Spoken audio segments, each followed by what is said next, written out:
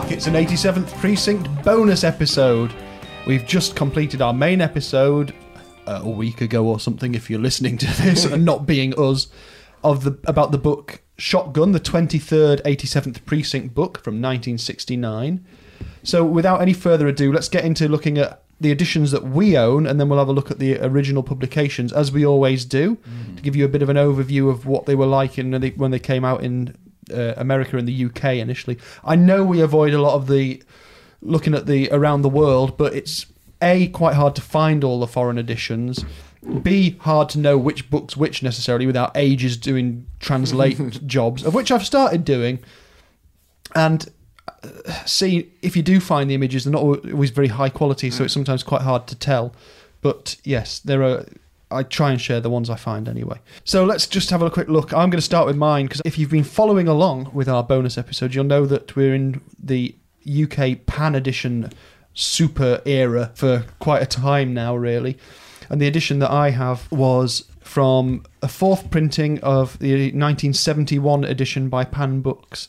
And it is very simply the barrel of a shotgun on a greyish background with the sort of stencil-like type at the top. And I will throw over to Steve for his edition, which is also a Pan edition. But yours Mine's the sixth printing, 1982, which just has a different title. Has the same image. Yeah, has the gold band McBain title, which I quite like. It's one of my favourite ones. End of a shotgun barrel on as well. Yeah. Quite simple. It is, yeah. We've got the same rears, I bet. Yeah, same stuff typed on the back, slightly different fonts, I think. Not for sale in Canada. No, they're always... Yeah, there must have been some weird thing, because that's on a lot of books. How much was your edition in 1981 or whatever? £1.25. Oh, mine was 50p in 1976. Yeah, so it'd be rampant inflation in the second half of the 70s. So... we come to Morgan's edition, which is a mysterious beast of a like I've never seen before. Yeah, we don't see too many of these, do we? It's I don't actually know the year, because it helpfully doesn't tell me at all, but it's a Signet edition. Signet, who was... They were the original softback publisher. Indeed. So it tells me that it was originally published by Signet in 1970, and this is the 16th printing, I think. Good grief. I don't know what year this is. I think I'd guess somewhere in the 90s, but... Yeah, so if you just describe the cover, I think people could tell, we'll put images on. It's a very bright red. It's quite lurid. It has a very large Ed McBain lettering, and then just a representation of a tattoo of a dagger with the name Andy. Yeah. Which, is fair enough, except it doesn't really relate that much to the title. It relates to the book, obviously, but I imagine someone just sitting on a shelf would be like, shotgun, but that's a dagger. Yeah, it is. Which, there is knife crime in the book. There is. But it's a bit of a... don't find it massively appealing, that look. Can I just have a quick look? Just because... By all means. Sometimes on the signets you can tell the year from the code, and on this one, unless it was published in the year 5674, I don't think it helps. So it does look kind of early 90s, that, doesn't it? 93, 94. Yeah, someone who's got their desktop publishing software in overdrive. Yeah. So, we'll put pictures up of our editions as well as the original. Huff. I've nearly killed myself huffing mine. If you heard a cough before, it was because Steve had taken a deep dive. He's doing it again. Incredibly pungent, that. The most pungent I've huffed for a while, that. Well, good. I'm glad there's something that's left to surprise you. So, yeah. It's like sniffing a shotgun barrel, that, I reckon. Oof, dear me. Similar. Mine's just quite normal for a 70s paperback. Right. And Morgan always passes his across because he doesn't trust his olfactory capacity. Odorless, that. Yeah. Too new. Yeah, too new. Who knew? Too new. Who knew? Too new. Goodbye, Columbo. So back to the original editions. I will show these to the chaps here. I always get excited about these. Yeah. It's me uncross me legs. So that's how excited he is. He's uncrossed his legs, everyone. He's moved miles away from his microphone as well in order to see these. Oh, I like those. My goodness. Right, okay. So, which... That's... Gosh, the original US paperback's got a fairly garishly violent cover, hasn't it? Yeah, I quite like I quite like that one, the US hardback. US hardback's shotgun, rather like the pellet splatter. Yeah, that's pretty cool. Spelling the word shotgun on Yeah, the it's wall. mainly negative space, but then the word shotgun is done as if it was the blast pattern. And I like the font. Yeah, that's a cool bit of design, that. And then the UK hardback has got a guy with a tattoo on, and then a shotgun representation of a blast in the face, with the face obliterated out. And the US paperback looks a bit bonkers. It's rather bloody, isn't it? Okay. Yeah. I found it quite hard to find a high quality copy of the original paperback edition.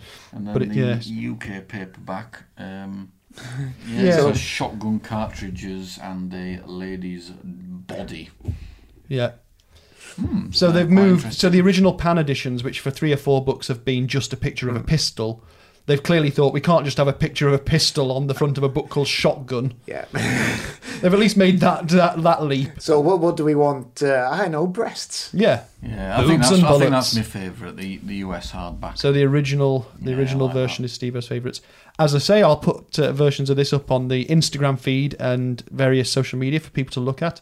I will now show you guys as well the original publication cover, which I could only find one image of, and it's not very high resolution. So this is how it was published in the Star Weekly version. The Star Weekly. And so this is like a God, who's that? newsprint thing. it's a like bit odd. John Candy wearing sunglasses, looking at the borrowers.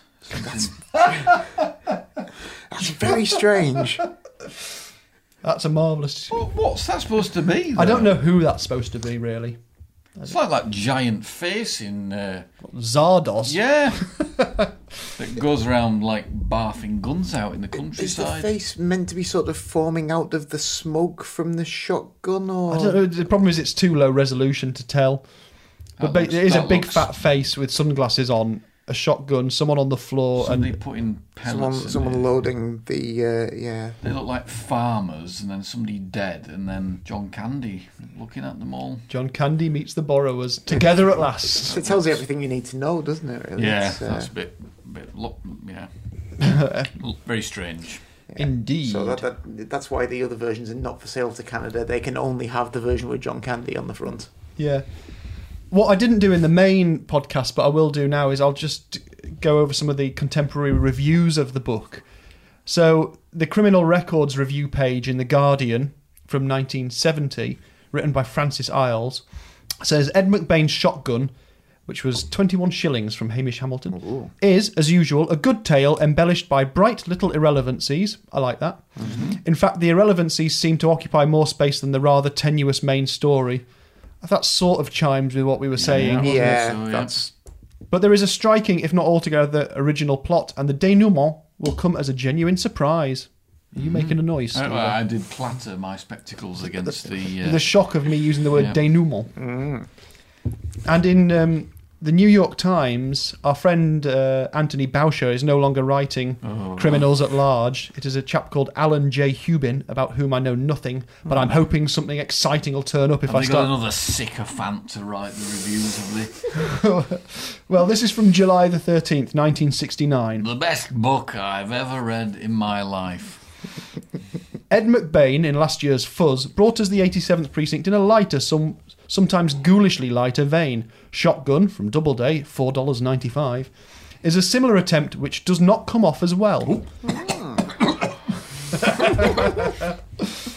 The plot is fragmentary and the humour less inspired. I would only take criticism with that in that I don't think he's trying to be particularly humorous in this. no. I mean, there's always some humour. Yeah, which is a day-to-day human thing. Yeah, But Fuzz, I think he deliberately pushes it a bit. yeah.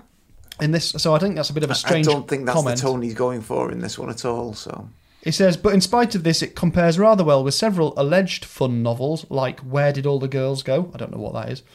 Reviewed here recently. I'm not going back through all of these reviews to find his review of a different book that he's comparing this book to.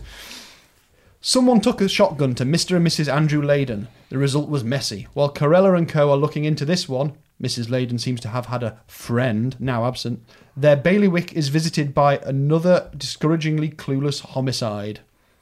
Like, good use of the word bailiwick there. Indeed. We've had denouement and bailiwick. And scofflaws. And scofflaws. Recently. So there's been all sorts of exciting words in this this run of episodes. So we'll get to the meat of the thing, which was an attempt to pacify our listening public, clamouring for who are you going to cast in the 87th Precinct if it was a series. We said we'd start by looking at when. And we've talked about it a little bit before, put some of our ideas together, but I'd like to just tell you guys some of the things people have been saying on social media about their ideas for when they'd set stuff. Okay. So from Jim Goodwin on Twitter, who thought it was a great question. Thanks, Jim. It was. He said his first thought is to keep it current, but in an era of CSI level tech, it would need significant rewriting not to clear cases in double time. Absolutely agree with that. Audiences also expect that of a modern show. The shoe leather approach of the 87th might play old-fashioned in any case. So he says so, period. Well, period's a tricky one with the 87th Precinct because of the aging and stuff. So you'd perhaps have to declare which period. But I think your comment about the CSI stuff is relevant. Unless you set each series in a different decade. Oh, a bit like... Well, True Detective, which I've never watched, but doesn't the different series of that have different...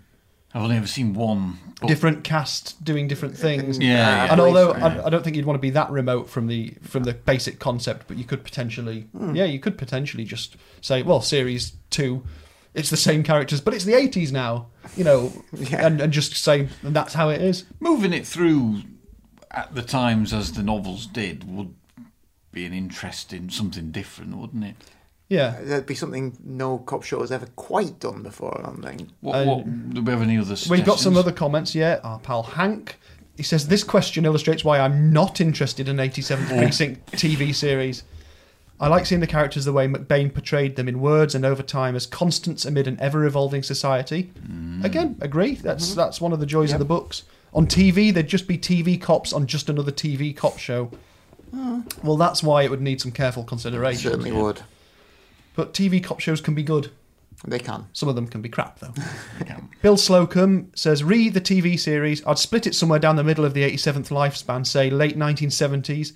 Gritty, vulgar, un-PC, awash in hard drugs and Carterian malaise. Nice. I think he's talking about Jimmy Carter's presidency, which was a troubled time for the States. That's I get my vote, that, well, I think it sort of chimes with my thoughts.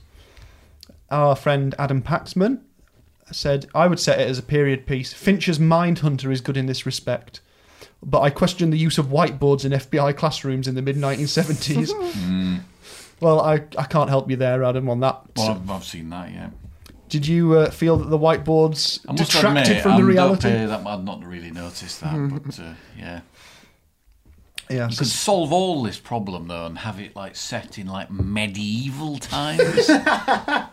Imagine that. It could be set in like Carcassonne somewhere, or like the 87th Fortress, or like Madrid or somewhere. And imagine that. I'm imagining it. It's taking a bit of a leap of imagination. The future. Or the future. As you say. A dystopian future, which has no mobile phones. I think my main requirement is no mobile phones, otherwise that so ruins post-technological future. Yeah, so it's got to be either Zardoz again. Either the late 70s or in some post-apocalyptical future where technology's kind of gone backwards a little bit. Yeah. Well, interesting. A couple of other comments relevant to this. Our pal Stella says, with technology the way it is now, I wonder how many of the older stories could be told without significant changes made to the plot. Yeah. That's true. Writing and rewriting a TV thing is got a lot of issues you'd have to deal with. You can't be having mobiles around, I don't think. And a friend on Instagram who goes by the name Eclectic Innovation. If you're going to innovate, you might as well be eclectic. Absolutely. Says, my preference would be for a series set in the early to mid-60s. It's my favourite mini-era, and many of my favourite 87th Precinct novels stem from this time frame. I do like that period as well. I think it would make you struggle with some of the later stories, and that was when the first TV series was set, as in when it went out, sort of 62, 63, and that felt very backwards looking. So, I don't know, maybe if you put it in 65, that would be perhaps a good point to... Yeah, I don't know. But I thought, on the subject of technology being the issue, I did a little sort of look at when some of the key things cropped up, or technology advances, changes. For instance, patrolmen and detectives, people having radios on them, which is almost a mobile phone precursor. It is, yeah. That only started to happen in the late 50s. So that's constant through the 87th precinct. So we can assume that certainly by the 70s, portable radios are in play in the books. Yeah. Anyway, not just radio patrol cars. As far as I could tell, basically in the 60s, they started having the Motorola sort of portable things rather than these having to always go to a phone. So these the more portable and effective radios were the mid 60s. So the Miranda rights, obviously 1966. We talked about that before. 911, which hasn't cropped up yet. No. But I suspect will crop up in the next book because that came into play in New York in 1968. So while McBain was writing Shotgun, 911 came into effect when they built a new central communications centre for the police. It definitely comes up in the books, but I can't remember if it's the next one or not. DNA profiling, mid-80s. Yeah. Yeah, and then becoming a lot more common, obviously, a good few years later on. Yeah. So by the time you get into the mid-90s and then certainly into the turn of the millennium, it's almost day-to-day to some extent. Yeah. I don't know how realistic that CSI stuff is and how quickly they turn around this DNA stuff. I know we're reading that I'll Be Gone in the Dark, the Golden State Killer case. I think if DNA profiling had been a lot more common earlier, then they would have clearly cracked that case a lot sooner. But there were only a few labs in the country who were offering it when it was sort of originally coming in. And by pure coincidence, I've been doing a lot of work at my work with people who've been doing teaching people about the use of whole genome sequencing in disease treatment or identifying resistance to drugs. And it's all now about moving from a few labs with big expensive machines to more labs where you need less skilled people operating these machines, and the machines are smaller and more portable, so you can do DNA sampling much, much quicker. And that's only happening now. Yeah. But anyway, it does have an impact on these things, Of course. as do particularly computers. Which, of course, again, mid-80s is when the NYPD starts using them, and therefore that's where they come into the books as well, including those mobile data systems that they have in cars. And my favourite thing I found out while looking about technology and the police was the police are never, certainly in the NYPD, haven't been issued smartphones, or they weren't issued smartphones for years. 2015, they started getting standard issue smartphones for responding to calls, for getting information and messages. And they gave them all smartphones that used the Windows operating system, which was notoriously unreliable. So they're now swapping them all out for iPhones and things like that. So there was no standardised use of mobile phones anyway. But the point with that, I think, when you saying about mobile phones, is it wouldn't just affect the police, it'd affect the perpetrators and the criminals and things, wouldn't it? It would, yeah. So do we go with the 70s as our initial instincts were? How are we going to resolve this? Are we going to have some sort of murder vote? I don't know. I think we just need to debate it until someone's tired. Well, we had a 60s and a 70s there, didn't we? We had a movable feast suggestion. Well, so we've had nothing for the 80s or after, have we? Other than not really move-in. So 60s, 70s. I think the 70s would get my vote. The 70s, yeah. I mean, it wouldn't have to be the late 70s. I mean, instead of. We could move through the 70s, maybe. Yeah, that's true. I mean, you could start in the Nixon era and go through the Carter era. Maybe you do move a little bit with the times, because otherwise it would be because some of the 80s ones, I think, would kind of need to be set in the 80s as well a little bit. So perhaps you do need to move it forward. Yeah, but maybe by sort of season 4, you might be into sort of Reagan era.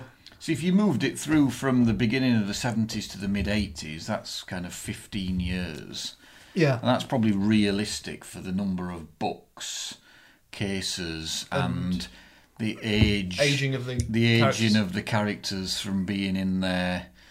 You know, in Carella's case, probably early to mid-30s maybe at the beginning, to be probably pushing 50 and retirement age at the end of the...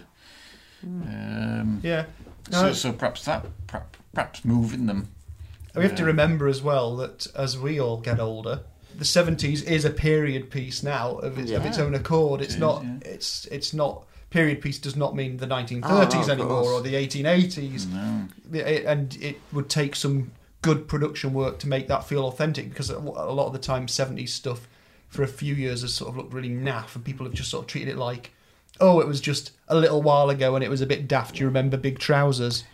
Yeah, I mean, you'd still have a certain amount of big lapels and things, but I'm imagining it looking a bit like something like, I don't know, that slightly beige looking kind of early 70s film quality to it. Like a bit.